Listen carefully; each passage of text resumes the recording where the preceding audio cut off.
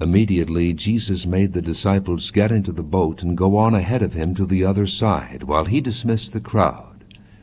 After he had dismissed them, he went up on a mountainside by himself to pray. When evening came, he was there alone. But the boat was already a considerable distance from land, buffeted by the waves, because the wind was against it.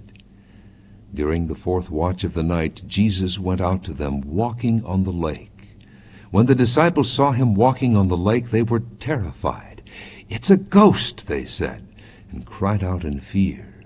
But Jesus immediately said to them, "Take courage, it is I. Don't be afraid." "Lord, if it's you," Peter replied, "tell me to come to you on the water." "Come," he said. Then Peter got down out of the boat, walked on the water, and came toward Jesus.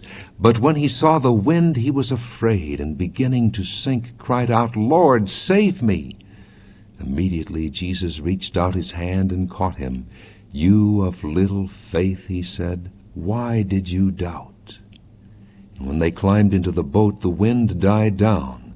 Then those who were in the boat worshipped him, saying, "Truly you are the Son of God."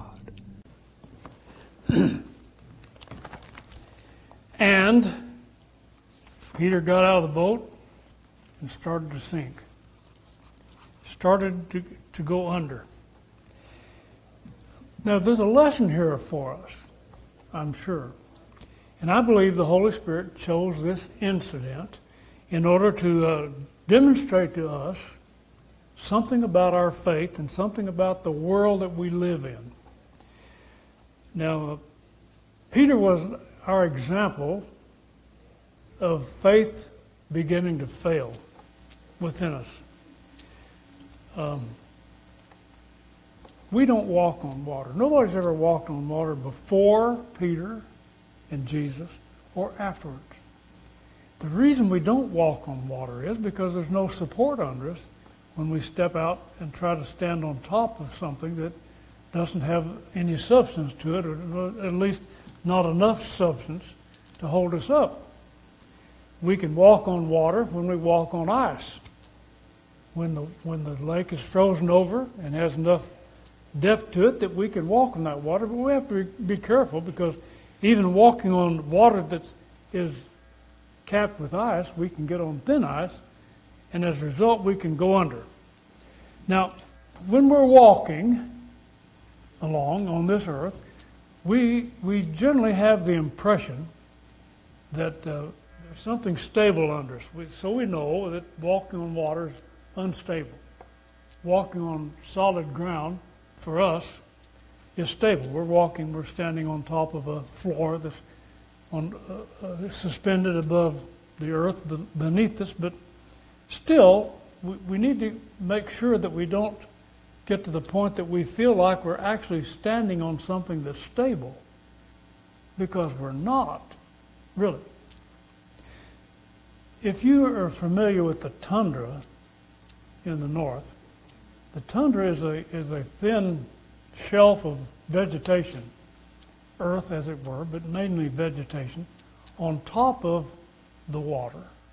And so as you're walking on that thin layer of vegetation, you're moving up and down, and so you realize at that point that you're not stable. So that's called the trembling earth. Also, we live in this area in Washington State and California and Hawaii and places like that. We live in what is called the Ring of Fire. It's a volcanic ring. And sometimes our substantial, what we think would be a substantial earth, trembles in an earthquake. So that should remind us, some of these things should remind us of the fact that we're not really standing on anything that's really stable, that's really permanent. Matter of fact, the Bible tells us that this earth is not permanent. It's not going to be here forever. It's not really solid ground that holds us down. As a matter of fact, we are standing on a sphere that's hung out in space, resting on nothing. This earth is. Job said that God had hung the earth on nothing. Job 26, verse 7. So we're suspended. We're suspended in the atmosphere, in the air, and yet we're told that it's not going to remain here forever. Hebrews chapter 1, verse 10 through 12 says, "Now, Lord, in the beginning you have laid the foundation of the earth, and the heavens are the works of your hands. They shall perish, but you will remain.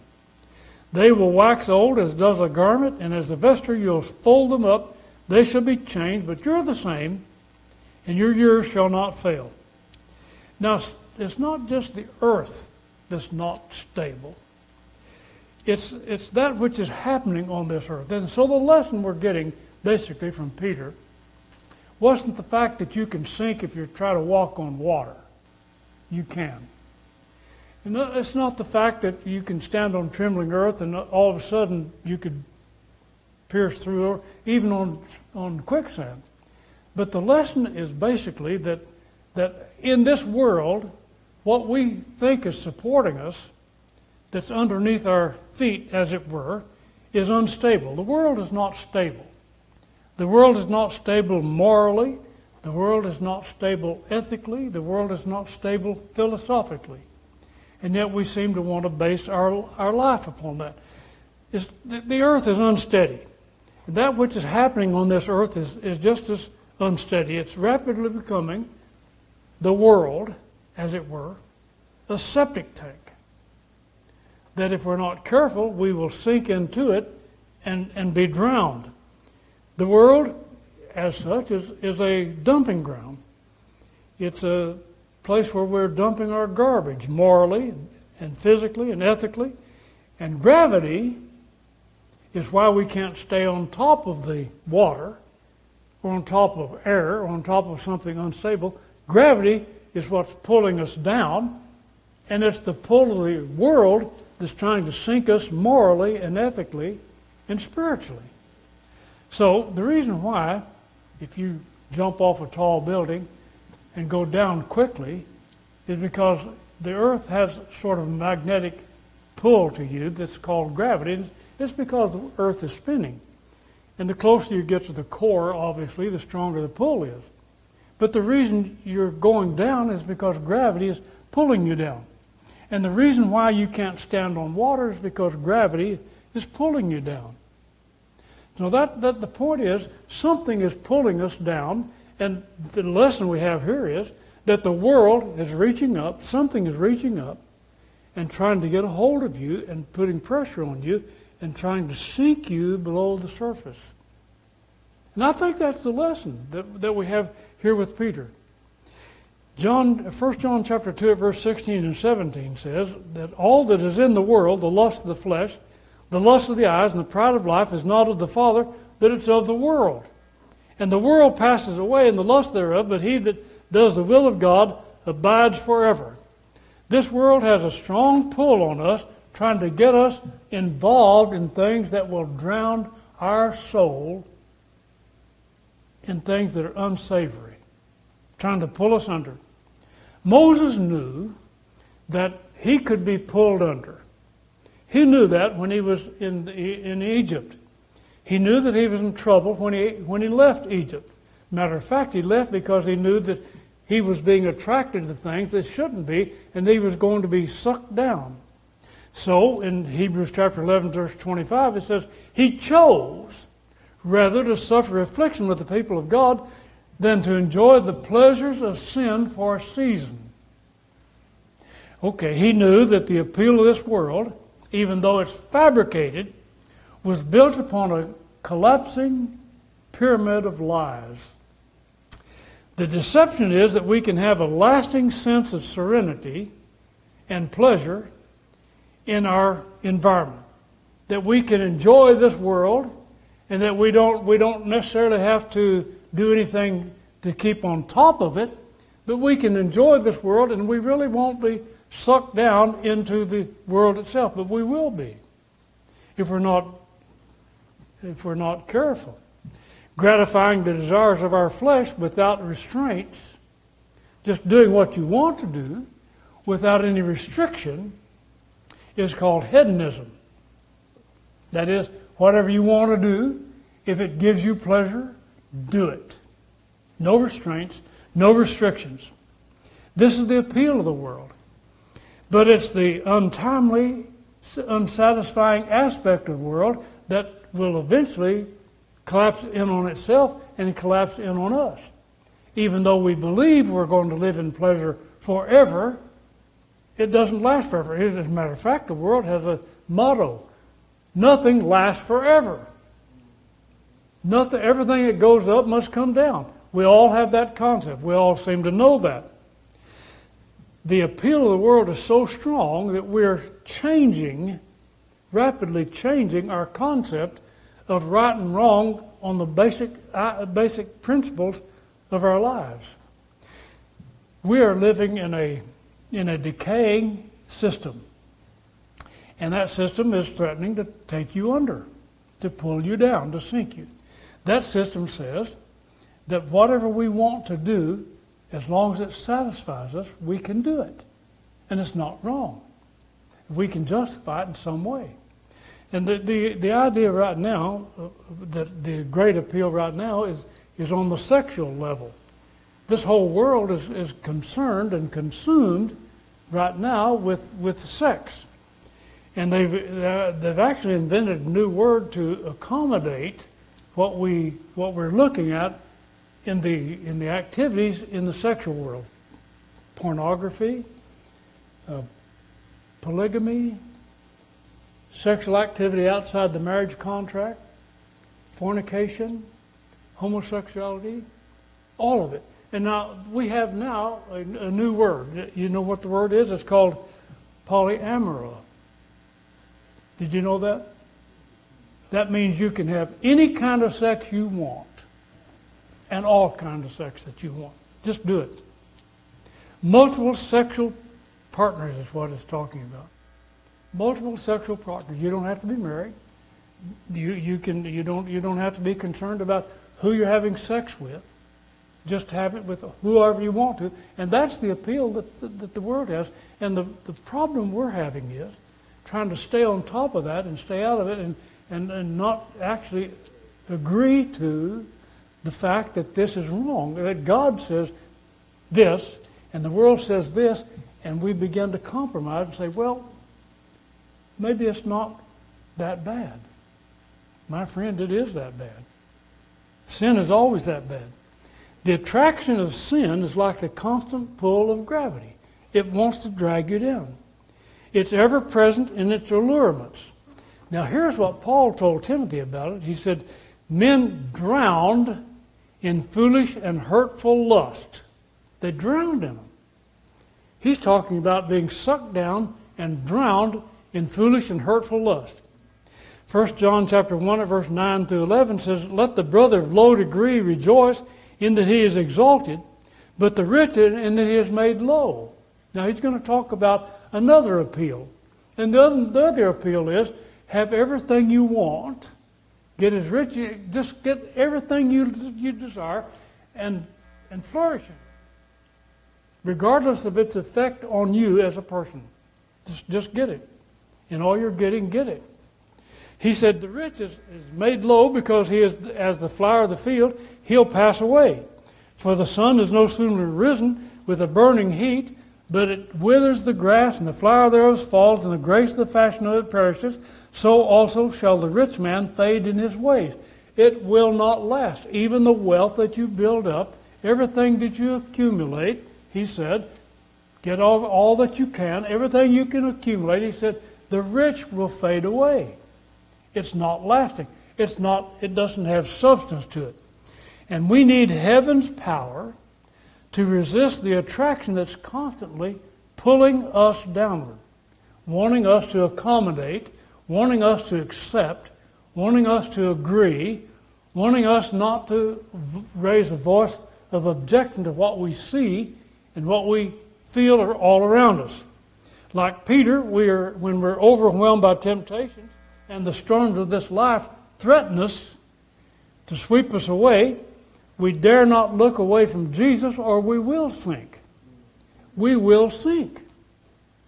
Now that comes about because we're weak. to start with as human beings.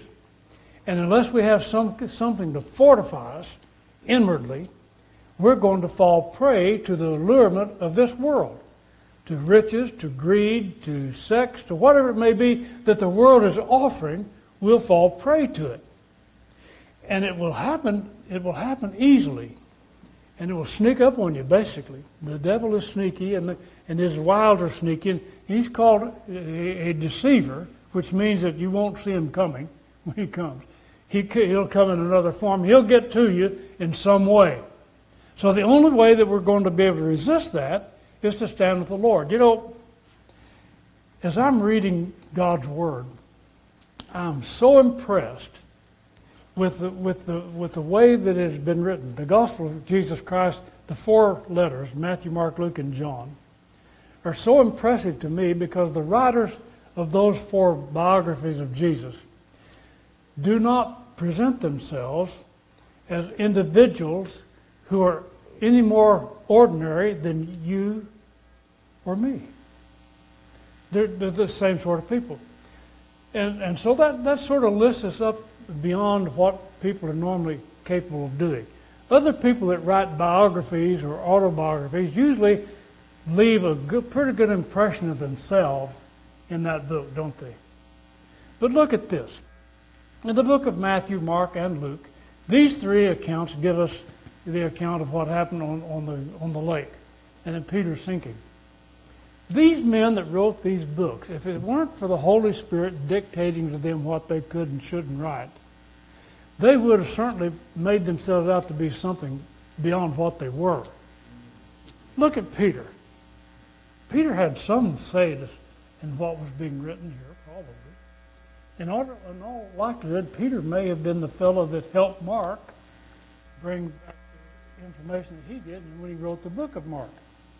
But here Peter is, part of this characterization, and if he's part of writing it, don't you think that Peter would have maybe left out some of this stuff about him being so weak? Here he was. Why couldn't Peter have said, well, I just stomped right over there to Jesus and we walked back to the boat together? But he didn't. And as a matter of fact, it is shown in the several texts that Peter was having a hard time just getting his act together all the time he was with Jesus. When Jesus said, I'm going to have to go to Jerusalem and suffer, Peter jumped up and said, no, you're not. And when Peter was in the courtyard, when all the villains were there and people were trying to crucify Jesus, Peter just joined right in with them. Don't you think that those men writing the book, if they were ordinary men writing an ordinary biography like we would, that Peter, who seemed to be in most people's minds today, the guy that's way up here above everybody else, that his friends would not have shown his weaknesses like they did. But they did. They showed that this man, of all men, he seemed to stumble every time he turned around. Even Paul told something about Peter, that Peter got involved in bigotry against the Gentiles. That when James the brethren came down to Galatia and to the Antioch, where Paul was, that Peter decided he would just join into the crowd and wouldn't have anything to do with the Gentiles, which was wrong. And yet Paul wrote that about Peter. Now, ordinarily, anybody writing a book, a biography, would not include that about one of the chief characters and individuals involved in the story. But the Bible is different because it's God's Word, and God is telling us what we need to know about His Son and about ourselves. Now, we need heaven's power to resist the attraction that is constantly pulling us downward. I can't stay on top. I can't stay on top of the water without Jesus. I will be pulled down.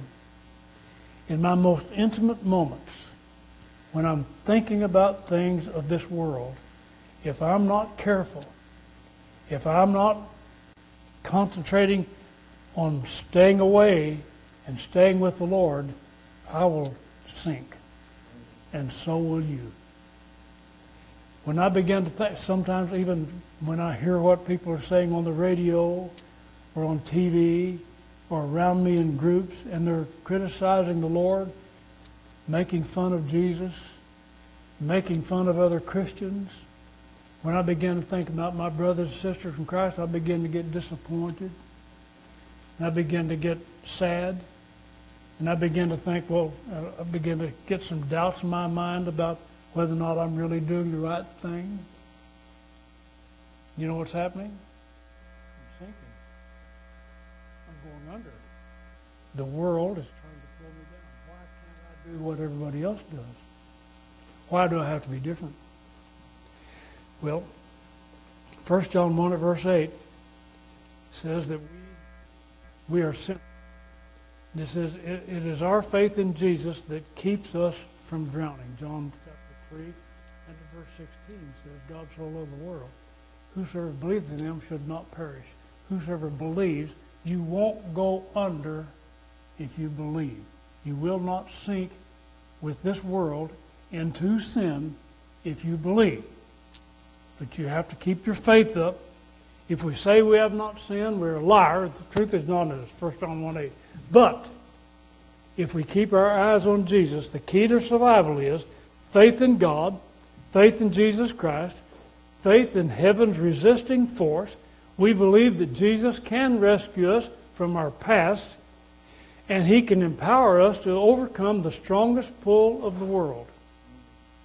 So when we feel ourselves going down, when we begin to entertain some doubts about God and about what we're doing and about our faith and about whether or not we're on the right moral track and whether or not those who are tempting us to say, oh, it's okay to do this, or why should we be so straight-laced about that? When we begin to feel that pull of the world, then we need to reach our hand out and get a hold of someone who can keep us on top of the water.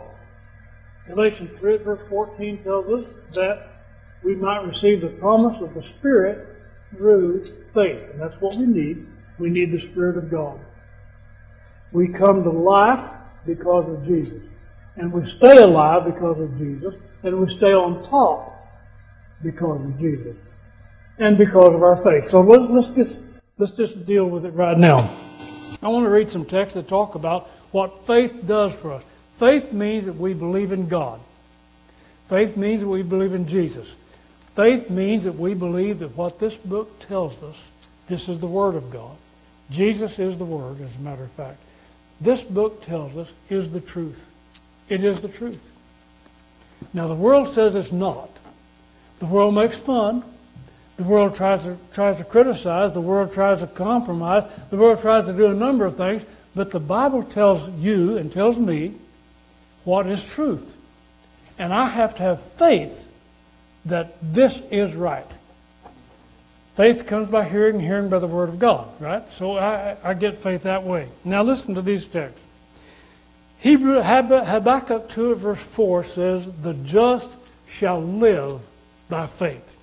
So when we're talking about what will keep us on top, we're talking about staying alive. You've heard the song, haven't you? Staying alive. Well, we stay alive because of our faith in Jesus Christ. You don't sink when you have faith in Christ.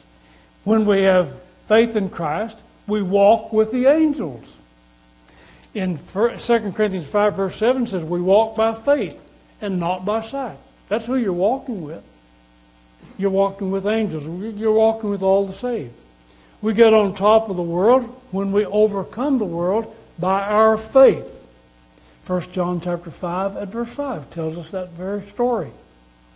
We're rescued from death. We don't die because we are saved by grace through faith. And that not of yourselves, it is the gift of God. We stand above the crowd. We stand apart from the crowd. Why? Because we stand by faith, be not high-minded, but fear. Romans 11, verse 20. You stand above and away from the crowd by faith. We're exonerated from our crimes by faith. We're justified. We don't have to worry about penalties, about being punished. Romans chapter 5, verse 1 says, therefore, being justified by faith, we have peace with God through our Lord Jesus Christ. And we take the right side. You know, sometimes when people divide up to play a game or divide up because they don't agree with each other. We want to stand on God's side. And that's how you do it. You stand on God's side with faith. Hebrews 11 verse 6 says, without faith it's impossible to please Him. For he that comes to God must believe that He is a rewarder of them that diligently seek Him. And we meet the enemy of all righteousness. We meet the enemy head on by our faith. Ephesians 6 verse 10 through 12 says, finally, my brethren, be strong in the Lord and the power of His might. Put on the whole armor of God that you may be able to stand against the wiles of the devil. For we wrestle not against flesh and blood, but against principalities, against powers, against the rulers of the darkness of this world, against spiritual wickedness in high places. Now we know, you know, and I know, that I'm in trouble when I begin to doubt the Word of God.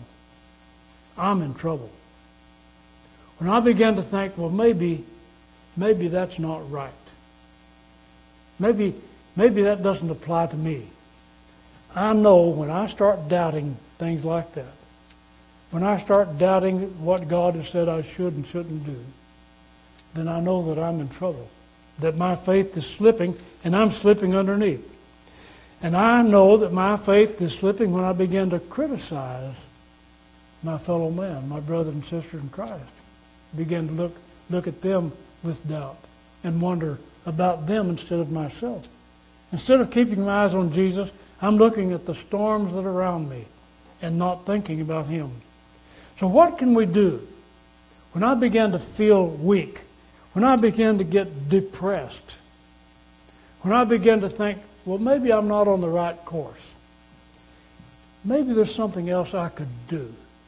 Maybe I don't have to do everything that I think I'm. When my language begins to get darker and darker and darker, when I start losing my temper easier and easier and easier, when I think about going back to some of the old habits I had, and when I think about the old days and how much better they were for me before I became a Christian, when I begin to think about these things, and I look around me and think, well, everybody else is doing, why can't I do these things? And why am I in this situation? When I begin to doubt and when I begin to get depressed about my relationship with God, I'm slipping back away, and I should be alerted. Like Peter. You know, Peter got out and stood on the water. I'm telling you, that had to be a great surge of faith in him, didn't it? I wouldn't do that. Would you? Would you just get out of a boat and think you can walk on water? Peter did. But the storm came up. And he took his eyes off of Jesus. And just as soon as he did, he started to sink. He was slipping beneath the glassy surface of the water. And we can slip beneath the slick, glassy surface of this world and get caught up in it again if we take our eyes off of Jesus. There are simple remedies for weakened faith. You know, you can get your faith restored. Did you know that? When your faith starts getting weak and you begin to feel it, there are remedies, simple remedies. Of course, the first one is we need to look for Jesus. We need to look for Him. Well, where do we look for Him? At a party? Shall we go to a block party and see if we can find Him? Shall we go to a rave? Maybe, I don't know whether it's still called that. Shall we go to something that's going on with all the activities and the nightlife? Is this where we should go to them? Should we go to a bar to find Jesus? Should we go to where people are doing things that are making them happy temporarily? Is that where we go to find Jesus? You know better. I do too. I know where to go to find Jesus. He's in the Word. I can go to Him and I can open the Word. Jesus Christ is the Word. So I can reach out to Him. And by the way, the Bible says that we need to reach out to Him. I can reach out to Him and I can go to the Word and He can reach me. Open the book. There's power in that book. There's power in the Word. The next logical place to look for help is in prayer. Talk to Him about it. If you feel weak, if you feel like you're sinking, Peter said, "Help me, Lord." Well, that's what we need to say, isn't it? Help me, Lord. We're told in Philippians 4, verse 6, be careful for nothing. In everything, by prayer and supplication with thanksgiving, let your requests be made known unto God. Just tell Him, Lord, here's how I'm feeling. Help me. I need help. And another important thing we can do is seek those people who know Him. Be around other people who can give you strength. Be with them like you are here today. You can't get strong by staying away from strong people. You get weak by going around weak people. That's what happens. Our environment. No, you're not. Paul told Peter, he said, evil communications corrupt good manners. What he's saying is evil company will make you evil just like they are. Hebrews 10:25 says, not forsaking the assembly of ourselves together as manner some is, but exhorting one another, and so much more as the day is approaching. Romans 15 verse 1 and 2 says, we then that are strong ought to bear the infirmities of the weak and not to please ourselves. Let every one of us please his neighbor for his good edification. Help each other. Go around, find somebody that's strong in the faith. Be with. Well, what I'm saying is, go to church. Simple, huh? You're looking for the Lord? Go where everybody else is looking for it. You're looking for a wild time? You go to the bar. You go to the parties. Looking for a wild time? Looking for a way to get high? You know where to go. But looking for a way to God, you come to be around people that are doing the same thing you're doing. Looking for the Lord. And even singing. You ever think about that? You start to get weak, sing. Jesus, if all you can sing is Jesus loves me, sing it. Paul and Silas were in prison in Philippi. They'd been beaten. There they were in prison. And what did they do? They sang. They sang. They sang praises to God because it lifted their spirits. They were not going to sink and criticize and bemoan themselves and moan and whimper and whine and complain and be concerned about why isn't everybody else in prison with us. What they did was they lifted up their voices and sang psalms to God. Singing, making melody in their heart to the Lord. And obviously, when you're around others, they can help lift you up if you've fallen. Galatians 6:1-2 says, brethren, if a man be overtaken in a fault, we which are spiritual restore such a one in the spirit of meekness, considering yourselves lest you also be tempted. Bear one another's burdens and so fulfill the law of Christ. The real way to get back on top, that's what I'm talking about right now. Get back on top. Don't sink. Don't go any further down. Step up. Get on top. Stand on top. Do not let your feet so much as your toes go underneath the water. Get on top of this world. And you do that by sticking your hand out and taking the hand of Jesus and letting Him keep you on top. Hebrews 12 verse 1 says, seeing you're also compassed about, you're surrounded by so great a cloud of witnesses. He just reminded you of all those men and women of faith that have lived over the generations. He said, think about those who have done the same thing you're doing. They were on top. They were with God. Lay aside every weight and the sin that does so easily beset us. You know what that sin is? Loss of faith. You lose your faith by forgetting about Jesus, by not reading the Bible, by being around people that don't know Him, don't want to know Him, by surrounding yourselves with the luxuries and the pleasures of this world. That's how you begin to lose your faith, and that's how you start to sink. Who is he that overcomes the world? 1 John 5:5. Who overcomes the world? Who stands on top? He that believes that Jesus is the Son of God. He's the one. Now, Jesus is not going to reach under the water and pull you up. He's not going to do that.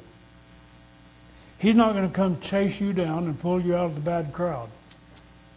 He's not going to separate you from a mate that you've got that you're not married to. He's not going to catch you in some salacious act and make you stop it and come back to Him. He's not going to do that.